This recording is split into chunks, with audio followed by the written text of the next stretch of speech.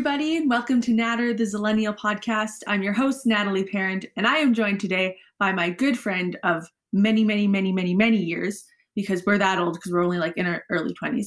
Anyway, her name is Alayna Moxness. I'm very excited to have her on. Hello, Alayna. Hi, thank you so much for having me. Thank you so much for coming on. What are we talking about today? Do you want to tell everybody a little bit about yourself before we get into it? Sure, yeah. So today I chose the topic of music and compassion. The reason being is because music has always had such a huge part of my life, and for you too. I know that we relate on that level. And then also just, I think as I've gotten older, like you said before, we're really not that old, but as I've kind of jumped into my 20s a little bit more. One of the things that I've noticed the most is how important compassion is. So that's why I wanted to talk about that. And then also how I've found compassion to really be found in music too. So anyway, I think that we could have a pretty interesting conversation about that. A little bit about me. So I am a business student. I'm studying commerce. I'm entering my last term in marketing. So I'm super excited to be done. And then I really don't know what I want to do with my life. So I feel like everybody else. Yeah, exactly. I was going to say, I feel like that's a pretty common new grad kind of feeling. But yeah, that's about me. Yeah. Awesome. Thanks. That's a great topic because, like you said, we're both musicians, so we could probably talk forever and ever and ever about it. Let's start at the easy place, the beginning. How did music come into your life? When did it first grab you and become like something that you wanted to keep with you? So I started playing the piano at age 3. And I played competitively and I did exams and everything until I was about 19 or so. Then I kind of stopped doing exams. I got busy with other things. But other than that, I've always just loved listening to music and different artists and that kind of thing. My parents introduced me to a wide variety, and we're talking wide. Young age too. I remember my dad took us to a Black Sabbath concert and my mom took us to like Elton John and we've got a ton of variety going on there. So that's really been where music started, was starting with playing the piano and then a ton of other instruments kind of between that point, and then listening to music like crazy. It's I think the term is audiophile, isn't that a thing? Yeah, that is totally a thing. That is the thing.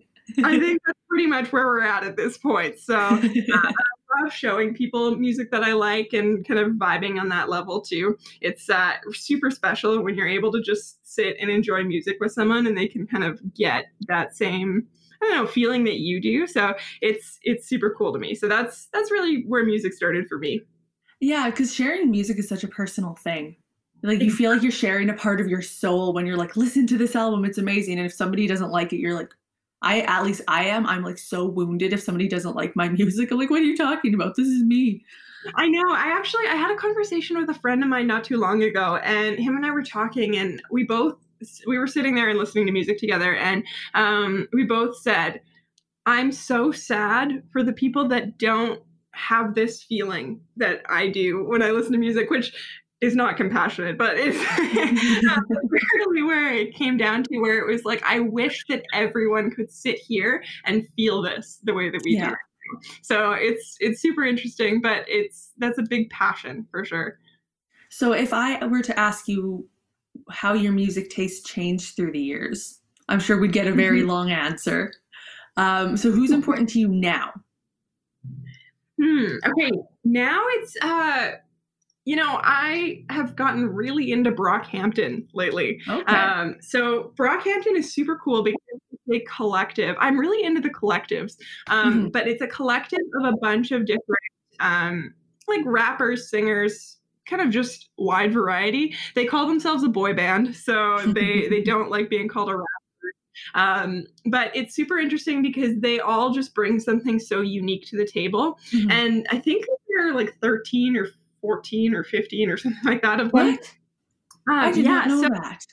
Oh yeah, I know. They're super cool. They're all from Texas. And they actually met on a Kanye West forum, and they were relating about how much they love Kanye. And I could talk about Kanye forever too. So that was really cool. And so I've gotten into some of their solo stuff too, in addition to their collective stuff. They have six studio albums that I really like to listen to. And so I will talk about them with people like crazy. And then also, aside from Brockhampton, Dreamville is another collective I'm super into right now. So that's J. Cole. And then there's like a ton of other people. So like there's like Cause, Ari Lennox. I'm trying to even think. I'm kind of blanking on that right now. There's like Loop, someone. Yeah, I'd have to look at everyone, but there's just a ton of them. Oh, Earth Gang, love Earth Gang too. And so then they're also a collective. And so I love the idea that so many people can come and collaborate together and just vibe. And it's just so cool. So that really comes to like, I don't know, my appreciation of music too. It just is super cool having that collective. And then listening to all their solo stuff too, it just gives you a good appreciation for that. Odd Future is another one too. If you've heard of like Frank Ocean and like Tyler the Creator and like Earl Sweatshirt and those guys. So yeah, collectives. The other thing that I've been super, super into lately is lo-fi. So yeah. So good. Oh man. So I could just vibe with lo-fi forever. So a lot of people listen to it when they're studying, but I really just like to play it and like sit and drink a glass of wine or just whatever. And it's just so. It is such a mood. Guys, if you don't listen to lo-fi music, you have to go do it. It is such a mood. Seriously, there's a ton of really good playlists on Spotify. If you go on, like, just so good. But that's what I'm vibing with right now. That's awesome. I love how you throw out so many names. Like when people ask me my favorite band, I'm like, I don't know. I have like 17 and I can't remember any of them. But you were on the ball with that. You will have to give us a whole bunch of recommended listening, because I can't lie. I haven't listened to most of those people, though I have heard the names, or groups, I guess. So yeah. No, it's super cool. I think the other thing too, that a lot of those people are really, really interesting because there's a lot of like hidden meanings in their songs and stuff. Like it's not just like, I don't know, like it can, if you want to just listen to it and just enjoy it and whatever, it's cool. But if you dive deeper into it, there's like historical references, there's like cultural kind of assessments, there's societal criticism. It's so interesting. And like, I don't know, that's like a really cool thing where it's like music relates to every aspect of life. And so then I just love that kind of deep part of the music too. Yeah, totally. Do you think that the fact that you are a musician as well makes you listen to those things differently? Because those are genres I'm not generally listening to. So I'm not too sure how, because, people listen in different ways. They're looking for different things. Do you think that changes how you listen versus other non-musicians would listen to them? I think so, because for me too, I recognize like patterns and samples and that kind of thing.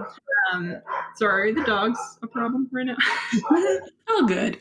Okay, cool. It's like, I can still hear you. Yeah, it's the work from home life situation. Oh yeah, exactly.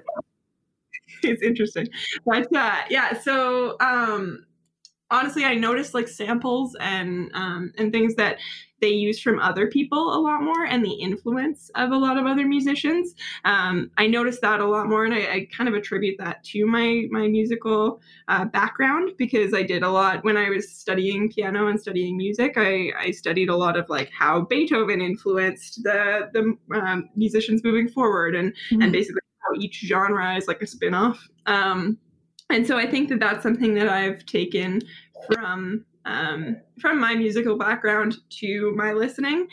So it's really interesting to hear kind of the influence of people like Kendrick Lamar and Jay-Z and Kanye in the newer music that I'm listening to right now. So, because like a lot of that stuff wouldn't have been created had they not been audiophiles of those artists, right? So yeah, totally. It's super interesting. Cool. Yeah.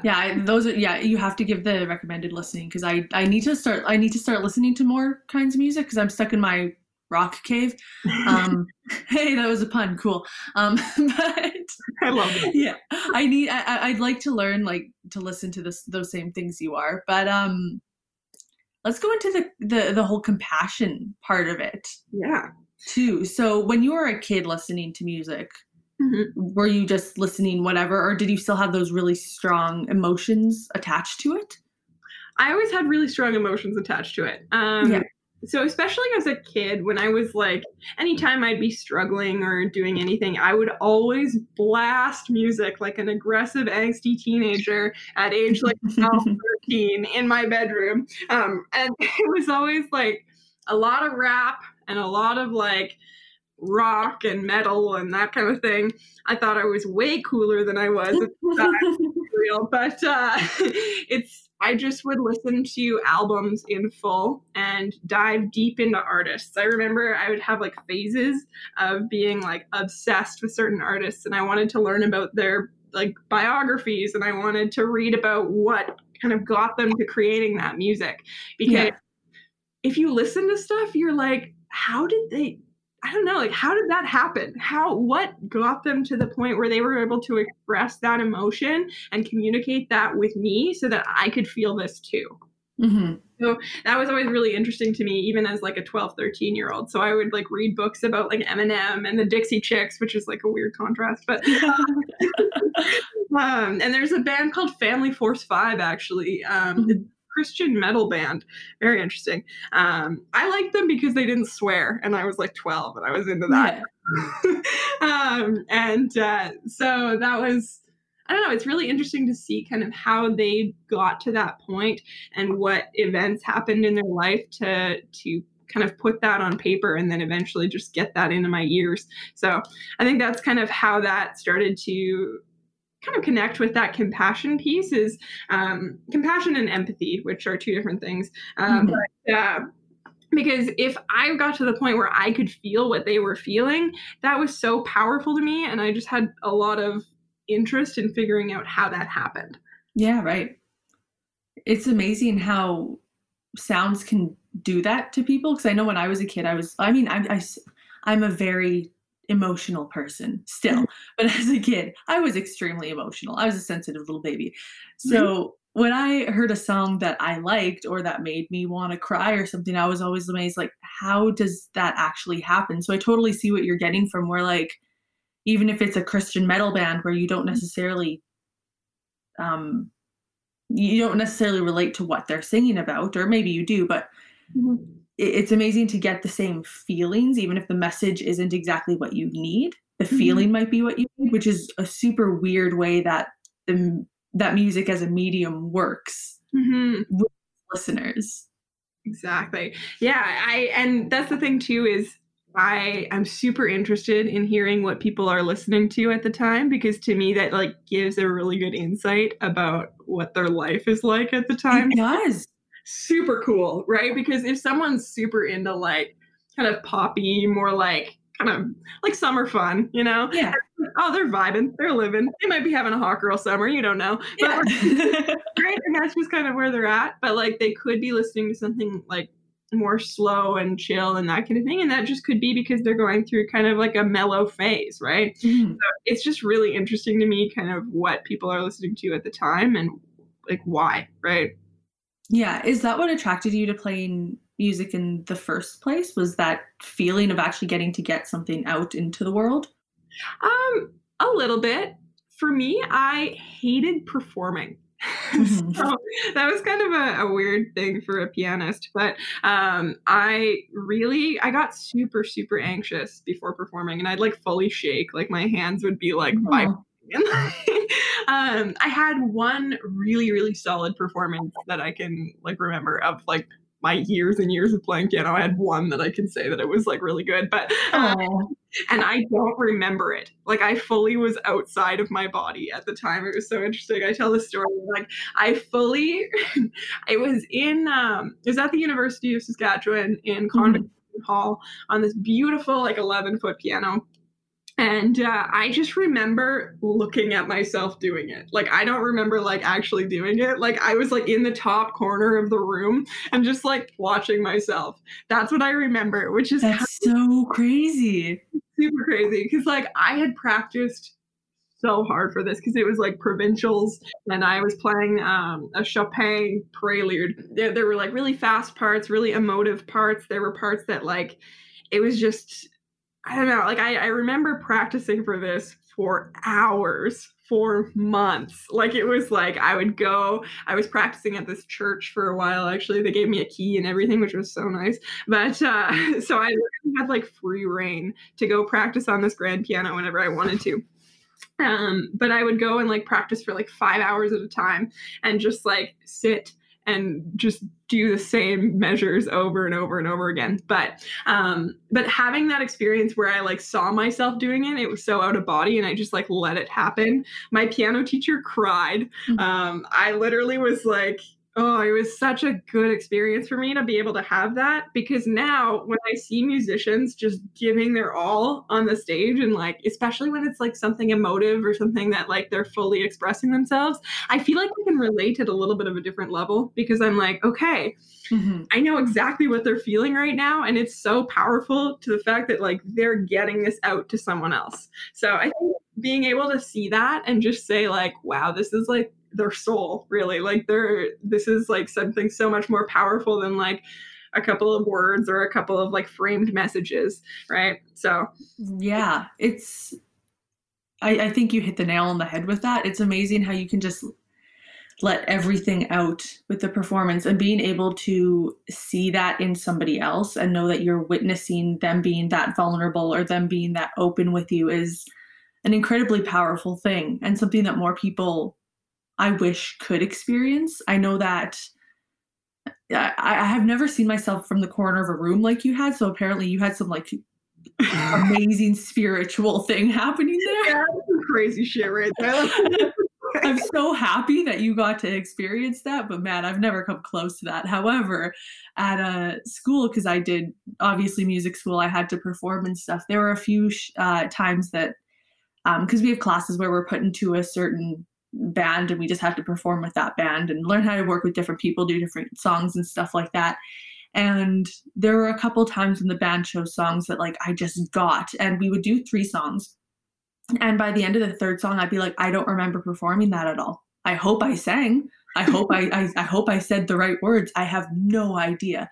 Yeah. And I think like what you said, that's when things go right because suddenly you're not thinking, you're just feeling and your body knows what it needs to do because you're prepared for it and the emotion just comes out. Yeah, when you have to think too hard about it, like anytime I've gone to a festival or like an exam or whatever and I'm not prepared enough and I have to think really hard about it, it doesn't happen the way that it is supposed to, right? Like, or the way that like your heart wants it to, right? Like it's too thought out, right? Like if you're sitting there and you're like, okay, I can do this. Remember, it's finger 5, right? Like, you're like, it's too like systematic, right? You just kind of have to let it happen. And that only comes if you've like fully practiced it for eternity. Yeah, totally. My piano teacher actually would have me practicing in the dark. So like a pitch black room. So any musicians out there, this is a pro tip for you. Practice it in the dark, like a pitch black room to the point where you can't see what you're doing.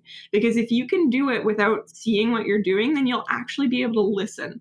So that's the thing. Even when I listen to music, sometimes I'll do that. I'll go into like a really, really dark space or somewhere that you can just focus on one thing, right? Because you have your 5 senses and like they distract each other. Let's be real. Like I'm distracted. So like if I see something, I'm like, oh, cool. And so like I could be in the middle of playing something and I could like see something out of the corner of my eye and be like, oh yeah, cool. And then come back to like playing something. But that's really, you're not listening then, right? And that's the same, you can kind of relate that to compassion too, right? Like if you are really not listening, you can't feel the same way and you can't emote the same way, right? I think that's kind of where that relates to, right? That's amazing to me because you got up to such a high level of piano. You got up to grade 10, right? Yeah, I did. So that's amazing, Alayna. Thank you. Holy shit. Right. Yeah, like there were times it was so funny. Like I'd be practicing in this church and there'd be like random people popping in and I'd like see in the kitchen or whatever. And I'm like, hey. Like Fleur de Lune, like kind of half-assing it. That's so funny. But I bet it was great practice. So you know what the big timers are going through when they have great practice and the really crappy stuff when all the roadies are watching them and they're like, "Don't look at me. This doesn't count." Exactly. Yeah, yeah. Well, and that's the thing too, is that a lot of people that don't play an instrument at a higher level or have never really had to practice a lot, they say like, "Oh, you can practice around here or whatever. We just like won't bother you or whatever." And it's like, no, like your presence is bothering me, not in like a way that I don't like you, but like I have to be completely alone, completely like distraction free. So I totally get that.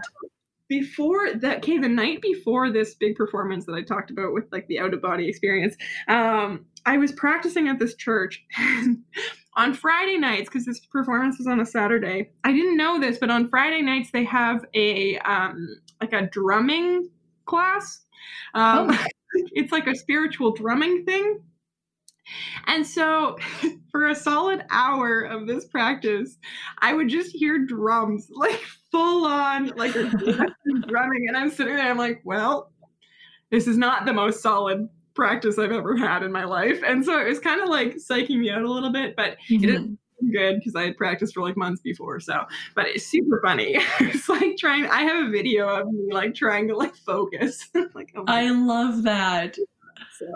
That is something that would only happen in a church as well. Oh, for sure. Exactly. Yeah. They're great community centers, but they're not always great. Like even because I also did piano exams, and I remember I'd walk into these strange churches I'd never been to before, sit down at the piano, be ready to go. Okay, the feel of the piano's good. And then you realize every time you lean to hit this note, the bench squeaks. Yeah. Or every time you hit this chord, the whole church just reverberates and you can't hear the next note you're playing. It's like you never know what's going to happen in a church, let alone a drum thing. Why not? Snare drum one time. I was like, I can't find it, but because the snare was going off, and I was like, what? It ended up being in this closet, like across the so. But yeah, like there's that kind of focus level, right? It's kind of crazy, but yeah, that's so funny. Yeah, that is so funny. Yeah, in school when we're practicing, we have what we call wangers, which is super funny to everybody. It's the company who makes these isolation booths for you to practice in. It's the Wanger company, but we just call them wangers because it's hilarious. Yeah, and it sounds kind of perverted. So whatever. First years always have a great time with it, but we have these things and. What people would do, they have a glass door that way you can see in. So like if somebody passes out, you can see them and tend to them. But because of these glass doors, you can see when people are walking past, which normally isn't too big a deal when it's just your classmates or something. They know you're practicing, they leave you alone. But when they're doing tours of the school and you have a whole bunch of people from small children with their families to these super, super old people bringing in their grandchildren, and they're all coming in during this tour staring at you. You feel like a zoo animal behind the glass. You're not getting any practicing in. And the worst thing about that is that practice time is time you're not getting back. It's pretty much unusable because if you keep doing things at that point, you're just going to reinforce bad habits. So you need to just stop and wait for them all to leave. And it's just, the practice is just so important. Oh, exactly. Yeah, it's kind of crazy. Like, well, and like having played the piano for so long and kind of at that level, it was the practice that you do, it has to be so intentional. Like you can't just go in and be like, all right, I'm going to practice. Like you have to pick what you're going to do, focus so hard, right? And the amount of like slow work that you have to do, because my teacher always said, if you can't play it slow, you can't play it fast. Yeah. I would have a metronome going for hours. I don't know how I didn't get like massive headaches, but like going for hours at the slowest speed. And that's the only way that you can really learn it and the only way that you can really play it. So it's kind of crazy. The best musicians are definitely the ones who can tell you what an exact second is because they practice at 60 BPM. Yep. And they can tell you. Anyone who's not musical, that's beats per minute. That's how metronome works. Gives you a beat, but in certain time increments, and 60 beats per minute, obviously 60 seconds. Drummers usually are fantastic at that. And if they're not, then you should probably get a new drummer. Give them a metronome for their birthday or something. Yeah, they should be able to do 60 and 120. Yeah. At least from what I've seen. I'm not a drummer. Don't at me on that. But I think I could probably do 120 because that's what we had to have our scales at. So we Yeah. had like four octave scales, and they had to be at 120. I practiced them. I think I got one of them up to like 190 or something like that. Like, Holy cow. yeah, you're like, I can't do that anymore. But I remember I would like practice that for hours to see how fast I could get them, because my teacher, frick, I'm so competitive, but my teacher at one point was like, so I got all of my scales up to 205 when I took my grade 10. And I was like, oh, okay. Whoa. Yeah, I did not do that, but yeah. I'm just looking at my hands now, like my fingers aren't long enough to do it that fast. Yeah, I was really blessed with really long fingers, actually. But since I haven't been playing the piano as much as I used to, and I'm not taking lessons anymore, I have grown my fingernails out a lot. I've always had to do that, and so something musicians understand is that you actually have to sacrifice the beauty of your nails. Yeah, I still keep my nails so short because I never know if I'm going to have to do something, or I'm learning guitar now. And I'm like, if I need to play a chord and it's a big stretch for me because I'm not used to it, if I have nails that are too long, it's just going to get in the way. It's going to be that one extra obstacle. So I just chop them off as soon as they get too long. It's like, nope, So they're gone. during quarantine, I was convinced that I was gonna learn how to play the guitar, because I have a guitar. Okay, I went to a Brett Kissel concert one time. I don't really listen to country music a lot, but I did. I went to a Brett Kissel concert, and he gave me his guitar, and he like signed it and everything. He like brought me on stage. Super fun, super cool. But anyway, so since then I've been like trying to learn the guitar, and I used to play the ukulele, so I have kind of a basic understanding. Anyway, so through quarantine, I was like, I'm gonna play the guitar. But the thing was, is my nails were so long, so I was like, I'm either gonna have to cut my nails or I'm gonna learn to play the guitar. And I was like, huh. So I did not cut my nails, and I have not learned to play the guitar. Sometimes sacrifices have to be made, and sometimes they just don't. Yeah, no, I was not ready to give them up. Honestly, after years and years and years of having to cut my nails and make them like not as pretty as I want them to be, it was like, you know what? I'll learn the guitar later. You deserve some time off. I mean, also because you did so much piano, like, yeah, give the brain a break. But are Yeah. you, now that you're in school and doing all that and you haven't been playing piano as much, do you miss it a lot, or is it kind of like you needed the break? I needed the break for sure. However, I do miss having that kind of that thing that I used to fall back on, where there's that like emotional release. Because I didn't really realize like how much of kind of a therapy session it was for me to like go and practice for hours and hours. But yeah, so I do miss it that way. But I don't really currently have a desire to like go and learn like other sonatas and that kind of thing. And I don't miss it in the same way that I thought I would. But I do think that once I'm not as busy with school and work and that kind of thing, I will pick it up again later. But it's just something that I know that I need some time off from. Yeah. The other thing, like I said, I don't really like performing, and I don't really like playing in front of people. So I'm still living at home, and so it's very hard to like find time where I'm just by myself with the piano. So Yeah. I don't want to play in front of people right now. So I think that's kind of where I'm okay with not having that as a huge place in my life anymore. And teaching for as long as I did too, I'm just kind of over it right now. Right. So Yeah, I think that's pretty understandable. Because I did all of my piano up until into high school, and then I went to music school, and I had to take one piano class to do like jazz stuff, which I had never done before. So wasn't able to like opt out of that class. So I did that, and it was nice to play again. But I'm only just now that it's been a couple months since I finished school that I'm like, you know what, it would be nice to go and do this for me. Because I was very much the same when I was practicing piano. We had our family piano. And so I'd have to practice with people listening in. But as soon as my parents got me an electric piano that we put in the basement, I didn't want anybody to hear my practicing, because that was for me. It was my time to focus on my goals and not have anybody say anything. And if I practiced on the big piano, I would inevitably get comments at the end, which I know came out of love and came out of like, oh, you're sounding so good. But it was also just a reminder that my time wasn't really my own. Everybody was hearing the progress. They weren't hearing the things that I chose to play for Mhm. them, which kind of bothered me, which is, I feel like is kind of what you were saying there. So I'm not a super I'm not a very visibly emotive person. Like I get excited about that. Like I don't know, like I'm very baseline in terms of the emotional. And so then for me, a lot of the pieces that I was playing and a lot of the things that I was doing in terms of the level of piano that I was at and the pieces that I chose to play were very emotional. And so practicing in front of people was just very hard for me. And I didn't really enjoy doing that because especially when I wasn't ready for it and when I wasn't thinking that it was done, Yeah. I didn't like comments at the end where even if it was like that positive, like you were saying, like I just didn't think that people got it yet. So Yeah. that's also why I didn't love having people listen to it. But Well, it's kind of like why artists don't let people in their studio until, their work has been on display in their gallery, or they've had the great collection show for fashion designers and stuff. Like, you don't want to see things or show things until the full intent is there.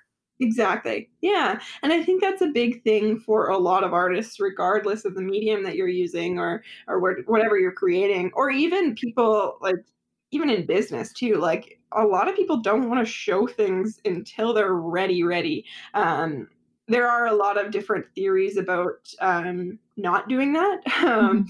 Because especially I don't know if you've heard of the skateboard metaphor, but I have not. this is used in software development. So basically, there's a 5-step process. So it starts with a skateboard, and then it goes to a scooter, and then it goes to a bicycle, and then a motorcycle, and then a car. So what they do is they release something, and they call it the MVP. So that's the minimum viable product. And so they'll release that, and that's the skateboard level. So it's just something that they can release. People are good with it. And then from that point, then they'll keep making those improvements and then Mm. eventually get it to that car level. The reason that's really great, especially in terms of software development and in a lot of other business cases too, is because then you can get feedback through it and make sure that it's working for people and it's doing what it was intended to do. Um, there are also a lot of ideas that, especially at the managerial level, people suggest that it's really important to just kind of give those, like, start to just produce something enough for it to work or enough for it to have the kind of feedback that you need Mhm. because then that way you can just always continuously make improvements to it.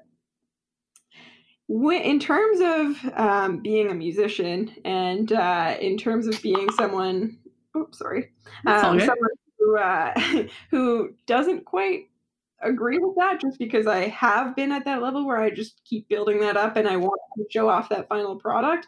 It's very hard for me to be like, okay, here you can look at this even though it's at like 40%, or here you can look at this and it's at 60%, right? So I don't know, for me as someone who is kind of a perfectionist and someone who was trained to not really get to the or show off until I'm at that 100%, it's Mhm. kind of it's not intuitive for me to just be like, okay, here you go. And I think a lot of artists feel the same way.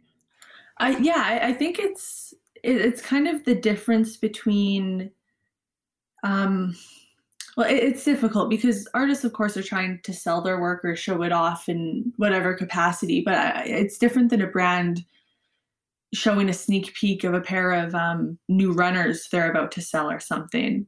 Mhm. Like there's more personal attachment, I feel, to the work. Not in all cases, but in a lot of cases, and that could definitely be the difference there. Although there are things like giving a sneak peek of a music video or just releasing the intro of your new single or something like that to kind of get the hype up. But even Mhm. then, it's not the full unfinished product like you were just talking about. Exactly. Yeah, so it's just interesting, especially kind of like having my life in two different arenas, right? Where there's that kind of music part that I really appreciate and love, and then also that business part where I kind of see both of those perspectives. Yeah. So it's hard to combine, but like it's kind of interesting to see those differences too. Yeah. Has all of your schooling and all the things you've learned through that changed the way that you approach any music or music listening? That's a really great question. It hasn't really changed the way that I approach music listening, except for the fact that I do find music listening more of an escape now than I Mhm. used to. So it's something that I can do to stop focusing on all of like the things that I need to do and accomplish and that kind of thing. And it's also a place where I can connect with people on a deeper kind of human level. Whereas in my schooling and in business and in my jobs and that kind of thing, it's more so focusing on the what do we need to accomplish Mhm. and more of those surface level conversations. So I think when it comes to music now, I appreciate it more in terms of knowing that it's a human thing rather than just like a we got to check all these boxes off. Let's go. Yeah, I like that. It is a very human thing. Good word. Hmm. Good word, Thank you. human. Right? um, We forget about that sometimes. yeah, I think we do. We just go out and do our own thing without remembering that the work that we're doing is very integral to who we are, especially Mhm, as we're talking about art forms. mhm. It is really a representation of where you're coming from in a human point of view, a societal point of view, which I think bridges Exactly. well to the whole compassion thing. When did that come into your radar, and did music help with that or push it along more?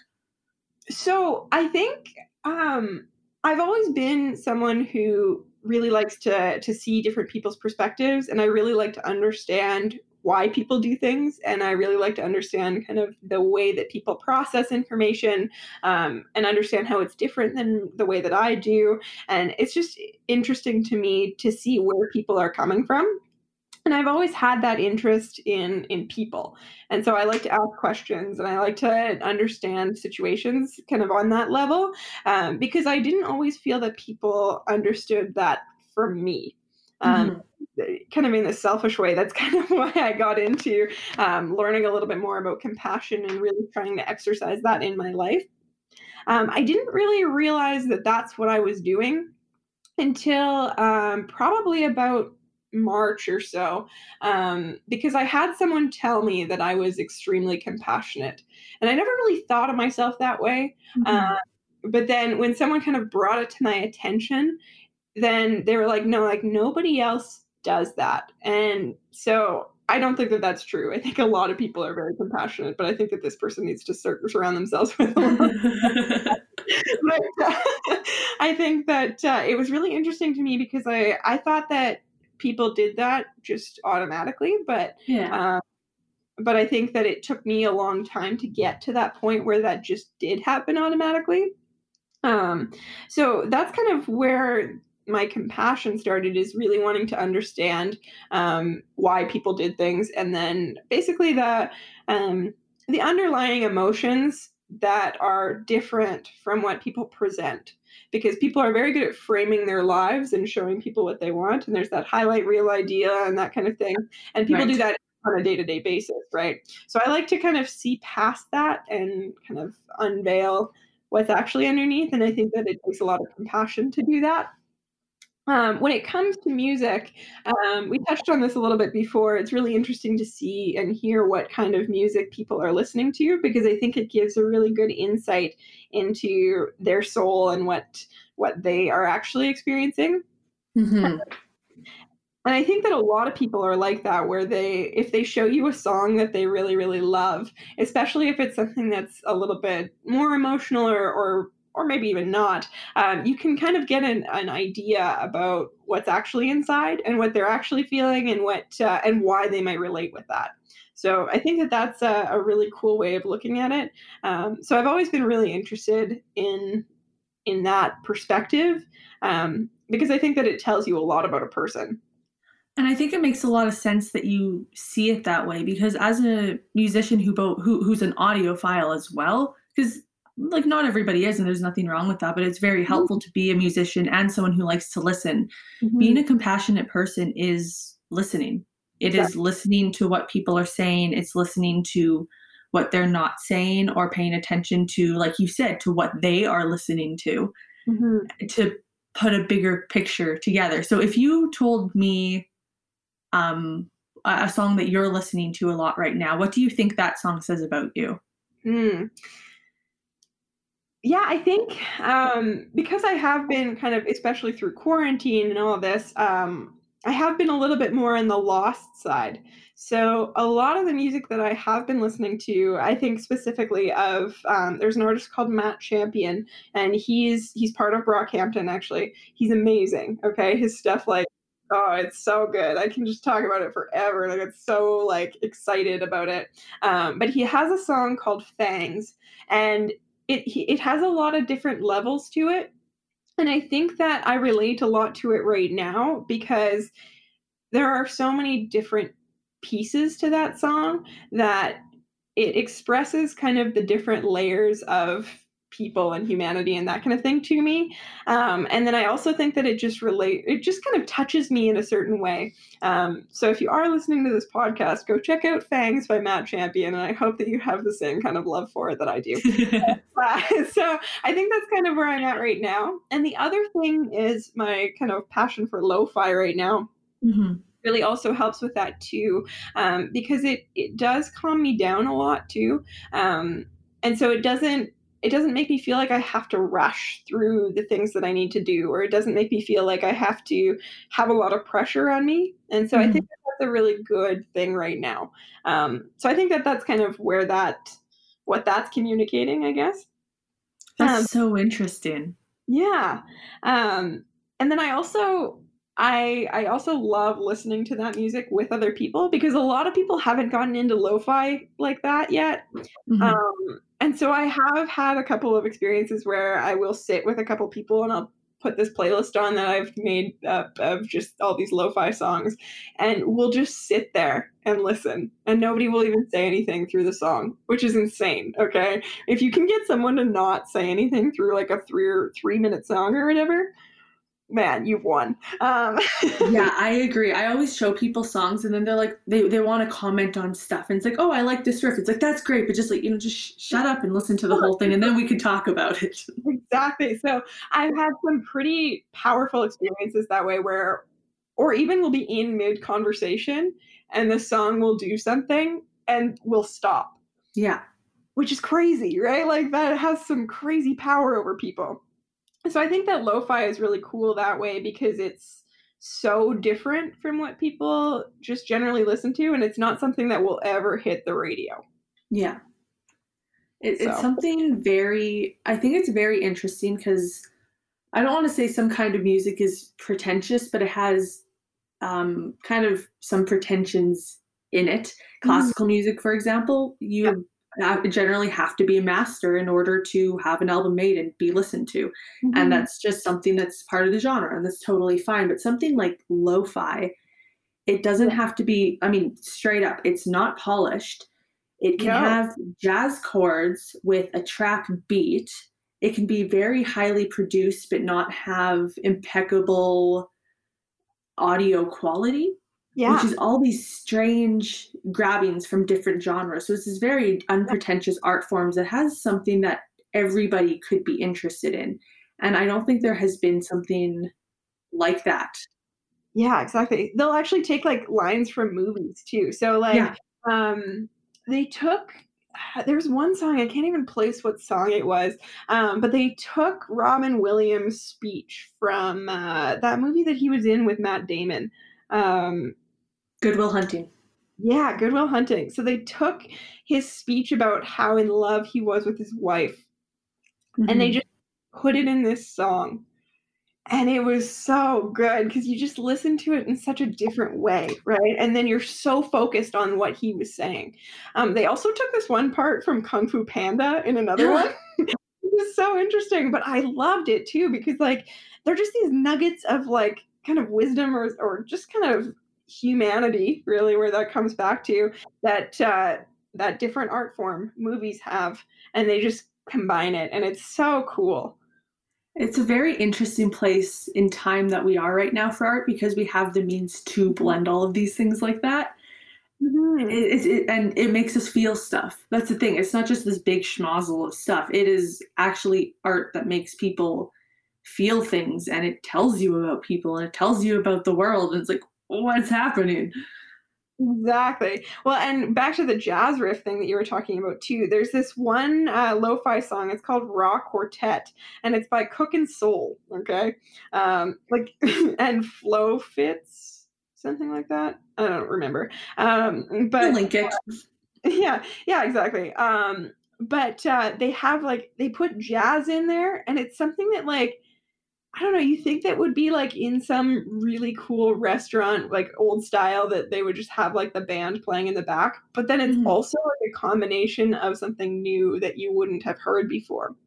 So Yeah. it's super cool to just be able to hear that combination of the old and the new and, like, the wisdom and the humanity and that kind of thing. Yeah. Because I don't know, and people make it in their basements, like, it's Well, so that's the amazing thing about it. There's so much thought that goes into choosing every sample or Mhm. every little idea that they write themselves for these songs, but it's done so naturally and freely that it's amazing. Exactly. If you are interested in learning more about like sampling and that kind of thing and kind of artists' intentions and that kind of thing, there's one podcast I really like. It's called Dissect, and so this guy goes through full albums. Okay, like as in like each song has its own like 40-minute episode.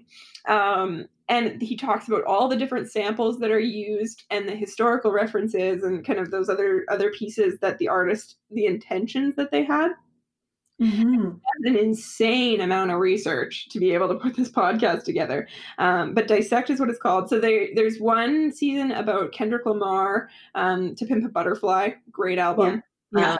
there's a Frank Ocean one about so that he kind of goes over Novocaine and Orange Channel Orange, and then he also goes into Blonde, which is also Frank Ocean is amazing too. Yeah. And his most recent season is about Beyonce's Lemonade. And he even talks about like the video album part of it too. Yeah. It's so cool. But yeah, it's I don't know, it you can listen to an album or you can actually like hear the album and you can actually like understand the album. And experience it fully. Exactly. So I think that that really comes into a big difference, and really that relates a lot to compassion, right? Like Mhm. you can listen to someone, but you don't really hear them, and you don't really understand them, and you don't relate to them, right? And I Yeah. think that's where to really understand and have that power to be able to like feel that it's Mhm. so different. And yeah, I want to add that that's why I wanted to format this podcast the way it is. There's no background music because I don't want to distract from what people are saying. Mhm. And also, like, as much as, yeah, I'm the host, whatever, that's not really important. It's about what the guests have to say because what people all have these amazing talents or skills or this vast amount of knowledge in their head that doesn't get listened to. We Mhm. talk to each other about all of these small talk things, which is great and it's fine. And it's great to ask people how their parents are doing and stuff. But there's that human element of like at your core, like we were saying, like the music you listen to is important to you. It's at like the core of who you are and what you're going through right now. The things that people choose to talk about when they're given the chance also says so much about them. And Mhm. we need to have more listening ability. People need to have that platform to say things. Mhm. So this is why like I wanted to have a podcast like this, and Mhm. it really makes me happy to know something Dissect exists to really let people talk about the music that we all agree is great, but why is it great? Why are we agreeing on this? And let somebody dive into all of these things we're picking up on without being interrupted by a radio commercial or something. Exactly. Well, yeah, and it's super interesting. And kind of going to your small talk point, right? Like, how many hours do we spend a day small talking? No, I Right? hate it. I hate Oh it. my gosh. Both of my jobs, I small talk a lot. Like, I've gotten really good at it though. Yeah. But really, though, like, you're not expressing anything, right? Like, Mhm. you talk about the weather, like everybody can relate to that. Makes sense, right? We all love it when it's hot out. We all can complain when it's really cold. Like it's good, right? We can all Yeah. talk about it. Quarantine. If I have to talk about that one more time, like I We all can agree on that, right? And that's where that small talk comes along. It's things that we can all agree on, and it's things that we can all talk about without actually having to like dive deep or dig into anything, right? Like you don't have to ask any questions about the fact that they thought it was nice that it was finally warm outside, right? Like you know, Yeah. there's no emotion behind that. Well, it's kind of a given that somebody's happy it's sunny. It's a given that I hope your mother as well. It's a given that I hope you pass school. You know, like those things don't necessarily need to be said. It's nice to say them. It's nice for the other person to hear it. Mhm. But when it's the only thing you're saying to someone, it can come across as very insincere because Oh, the other person has something else to say. exactly. Yeah. And so I think that's what music really does too, is it helps to connect people more. And I think surrounding yourself with people that can talk about music with you, and that's what I've been able to do too, is being able to talk about those different albums and the different songs that are so powerful to you and talk about why, because you get so many different perspectives too, right? Mhm. Um, like if a song emotes some sort of darkness, then you're able to talk about that, right? And you're able to say like why it might do that or why you might feel that way. Mhm. Or that a lot of people will listen to a song and be taken back to a memory, right? And so then you Yeah. can learn a little bit more about that person's life when they talk to you about that memory, right? So it's really cool to be able to hear about that, right? Because then you hear about what's important to that person and what really shaped them into the person they are today, too, right? And so I think being able to have music as an outlet and as a connection point, I think it's really cool. I agree. It's also very telling about what the music people don't listen to is very telling of them and their state of mind as well. Like if somebody only listens to happy songs, they're avoiding negative emotions in some way. And like Yeah. I'm not a therapist, I'm not a psychologist, but like come on, people, that's a Yeah. fact. If you're avoiding sad songs, there's obviously something going on and you can Exactly. figure that out. It's amazing what the people surround themselves Mhm. by with very specific things for very specific reasons, even if they don't necessarily acknowledge it. Yeah, I went through a point actually, I was about 15 or so that I didn't wanna think about dating. I had, like, a lot of anxiety about it, and I didn't wanna think about dating, regardless about if it was, like, happy love, sad love, heartbreak, anything like that. You know how hard it was to find music? Oh, ridiculously? Oh my gosh, and so, I was, like, going through my music library, and I was like, "Do I have nothing?" Like, I obviously have a lot more now, but it led you to a lot of, like, weird places, right?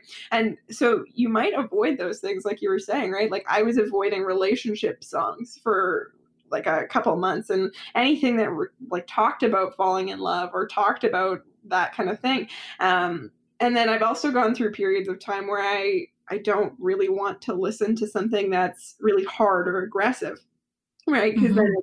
I don't know, just there's sometimes where I'm just like not okay with that. And sometimes where that's the only thing that I want, where I'm just like, yeah, I gotta just scream along. Yeah.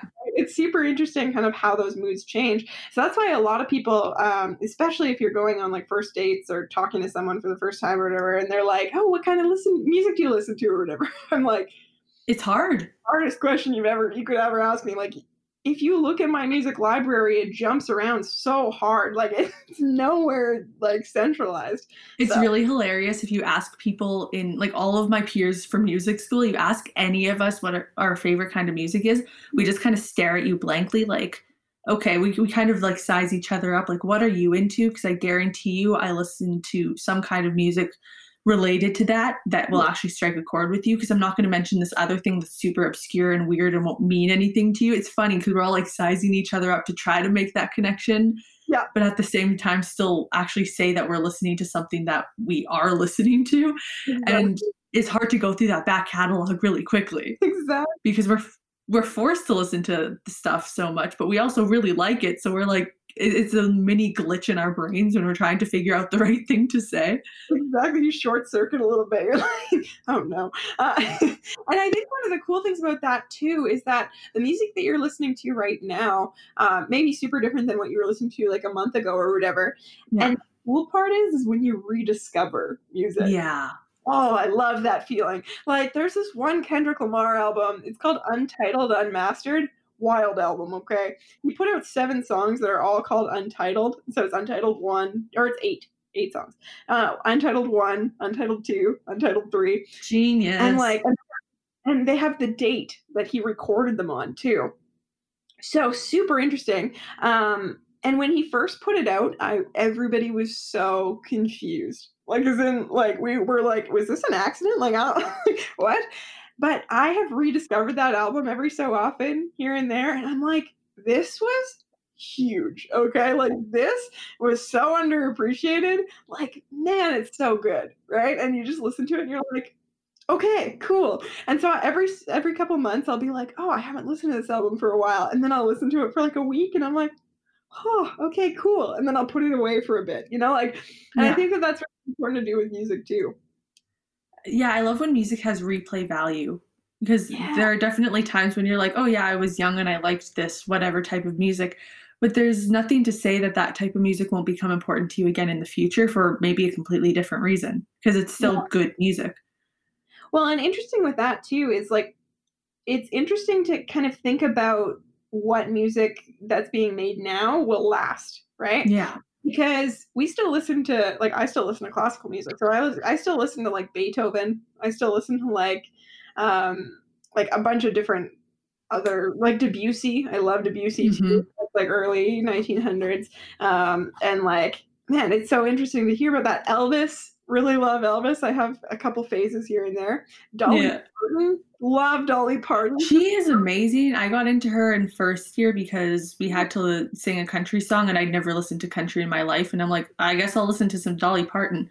Yeah. Didn't ever choose one of her songs to sing, but holy cow, is she amazing. I know. I read her autobiography and her life was so amazing too. So Yeah.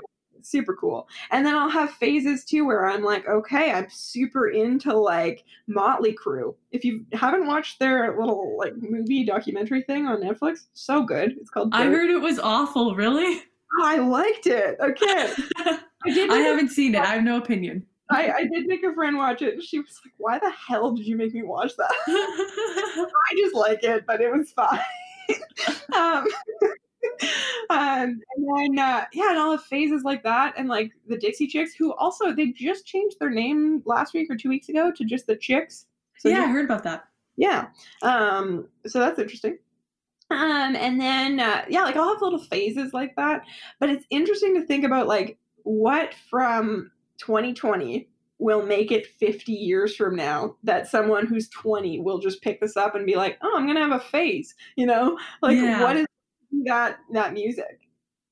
That's a really interesting question. I know movie-wise, there were some really amazing 2019 movies that for sure will be looked back on like very favorably. Yeah. But I don't know what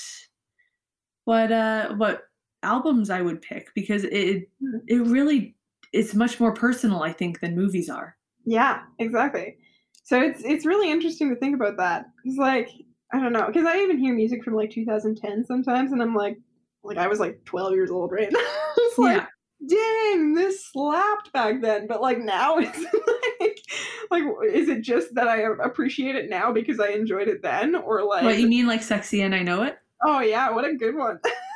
That's still everybody's jam. Let's face it, you turn it on, everyone's still gonna start dancing. Oh yeah, and like Low, like with the apple bottom jeans, boots with Yep.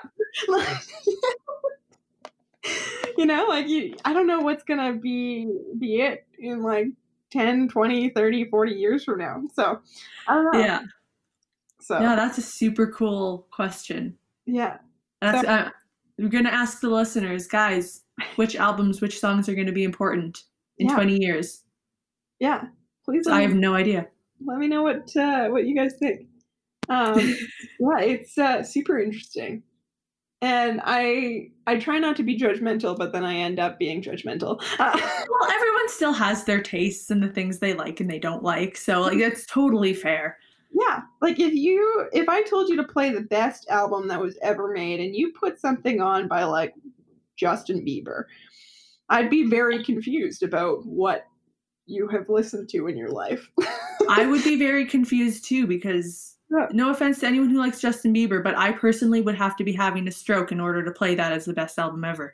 Exactly. And like you play the best album ever because I will not be able to do it. Just you'd have to give me like, no, I don't even know if I could ever do it. But I'd be I'll give you a top 20 list, and Yeah, maybe that I'd even push to the top 25. exactly. Because like I would not be able to easily do that. Yeah, And I man. think that goes back to what we were talking about before. It depends what mood you're in, what place in your Mhm. life you're in, what you have experienced, what you listened to right before, what after, because that also kind of it's like eating. The Yeah, thing you have as an appetizer, you gotta clean that off before you have the main course because you're gonna taste it differently. It's like that exactly. with music too. You've gotta. There's so many things that go into choosing the best. It's Exactly. Yeah, like kind I of went to impossible. the gym before this and I listened to Run the Jewels' new album, which very Oh, good. it's so Yeah, good, isn't it? so good. Yeah. But if if tonight I was like sipping on a glass of red wine and working on like digital art stuff, I would not put that on. No, I would That would put that on if I'm like, I need to get pumped up to oh yeah, go those are out and paint the town red. yeah, those are hype jams, okay? Like Yeah, yeah. I also listened to Revenge of the Dreamers 3, which is a Dreamville album. So Okay. super good too. But it's their 1 year anniversary for that, I think. So but yeah, Congratulations. exactly. So it's super interesting. Actually, an artist that a lot of people haven't heard of, that I love, super emotive. If I'm ever in a place where, like I said before, like I'm going to go do some digital art, drink some wine, sit on the patio at 11 p.m. until If like, you say Lana Del Rey, I'm going to be really disappointed because everyone knows her, Alayna. no, discovered Lana Del Rey when I was in the 8th grade, and I remember showing Lana Del Rey to all of my friends, and they told me that she was creepy. And then 3 years later, they were all like, "Oh my god, did you hear Lana Del Rey's new album?" I'm like, "Yes," because Yes, because I anyway, showed it to you, please. yeah, I was upset about it. Anyway, but no, Keaton Henson. Okay, Keaton Henson is amazing. So he has a lot of albums that, or he has one that's completely without lyrics, and then other Nice. ones that are just so emotive and special. And oh man, when I get into a Henson phase, you know that I'm just in my feels. Like it's so much. But that I have produced the best, like, writing that I've ever done, the best, in my opinion, the best digital art that I've ever produced, the best, really anything that I've ever, the writing that I've done. I said that first, but any sort of art or emotion that I've ever done has always been me playing Keaton Henson in the background on just like repeat. So it's powerful stuff, you know? Yeah. Yeah, So, I totally agree. so. I went through all last summer listening to the Mamma Mia 2 soundtrack Mm, over and over and yeah. over and over again. Can you say I wanted to escape to a tiny island in Greece? Probably. So Probably. I listened to that and it Mhm, was what I needed. mhm. Exactly. I had a phase or it was 2 Septembers or 2 Octobers ago. I listened to the Les Miserables soundtrack on repeat for the whole month. Nothing else except Les Mis. You sad lady. Imagine how depressed I was that October. Like, oh my gosh. Yeah. Oh my God. Were you like walking to school listening to On My Own every morning? Oh yeah. Oh, I am so sorry I wasn't there for you. Empty chairs and empty tables. Man, Eddie Redmayne killed that, okay? I actually watched a video today about the music in Les Mis, what went horribly wrong and what went extremely right. And Eddie Redmayne was one of the extremely right things. And I totally agree. I'm obsessed with him. He actually, super interesting, he's colorblind, and he wrote a full thesis on a shade of blue. And he, like, it was for, I think he did his master's or something in art. And like, he wrote a full thesis about it, and he's colorblind. Wow. I Talented man on many fronts. Right? I know, I'm obsessed with him. So yeah, no, he's so amazing. So when you're able to connect with someone like Eddie Redmayne, who has a lot of like depth in terms of the fact that he's an actor, he's intelligent and he's educated and he's just amazing in every way. But you're able to connect with him on a musical level too. Yeah. That's super amazing, right? Like, it's so powerful. And the great thing about his performance too is that you take away the visuals and you can still feel and hear the emotion in his voice. Yeah. Oh, yeah. Which I think a lot of people don't give musicians credit for, because you can listen to a piano song, a piano ballad, and it is so sad, yet it's still just a bunch of ivory keys being plunked down. There's a lot less you can do with the piano than you can do with the human voice. Exactly. Yeah, there's still so much emotion that you can put into it, and everyone can still play it differently. And those indescribable qualities of different instruments that you can hear, see, and perceive are just astounding. Oh, yeah. Well, and I think a really cool thing too, what comes to mind right away too, right? Like right now for me is Nirvana. Oh, Okay. yes. You don't think of Nirvana as this emotional band, right? But Kurt Cobain put everything out there. Like, oh my gosh, I hear the emotion in Kurt Cobain's voice in so many of his songs. Like, and that could be because he was on a lot of heroin, but like, I feel like it's so powerful, and that's why people still listen to it. And people don't like music that doesn't have a feeling in it. No matter how rock it is, no matter how rap it is, no matter how jazz it is, it has to have a feeling. Something bland and emotionless is what they play in an elevator, and they don't play Nirvana in an elevator. No. There's feeling there. Exactly. I mean, like, I would stay in that elevator for a while if they played. Oh my God, me too. Can you just imagine you get onto an elevator and Heart-Shaped Box is playing and you're like, how about some deeper cuts? And they just play all of In Utero. That'd be cool. Exactly. I mean, like Lake of Fire. Oh my gosh, so good, right? But yeah, like there are some really amazing ones. And you think about that, right? And like, I don't know, it's so amazing to be able to hear the emotion and kind of the things that are going on in their life. All right, everybody, that was part 1 of my interview with Alayna Moxness talking about music and compassion. Peace.